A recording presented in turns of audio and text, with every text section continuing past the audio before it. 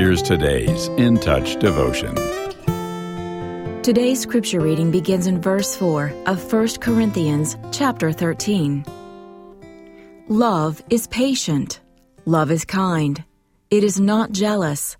Love does not brag. It is not arrogant. It does not act disgracefully. It does not seek its own benefit. It is not provoked. Does not keep an account of a wrong suffered.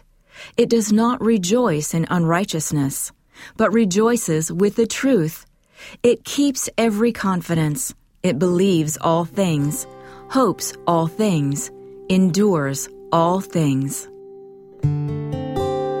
Forgiving people who've wronged us is a tough command to follow. We naturally want to lash out at those who hurt us. Instead of releasing the offense, we replay the mistreatment, relive the pain, and stoke the anger. Aren't you glad God doesn't do that with us? Those of us who are believers are never more like Christ than when we forgive. Today's scripture passage is from 1 Corinthians chapter 13, and it's known as the love chapter.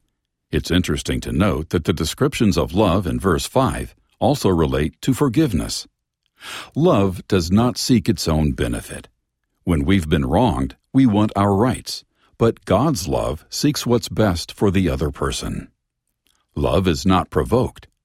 It's to our glory if we overlook wrongdoing, rather than respond with irritation or anger. Love covers a multitude of sins, as we read in 1 Peter chapter 4, verse 8, but rage and resentment only add to the problem. And love does not keep an account of a wrong suffered. Keeping a list of grudges kills relationships, but forgiveness brings healing and possible restoration.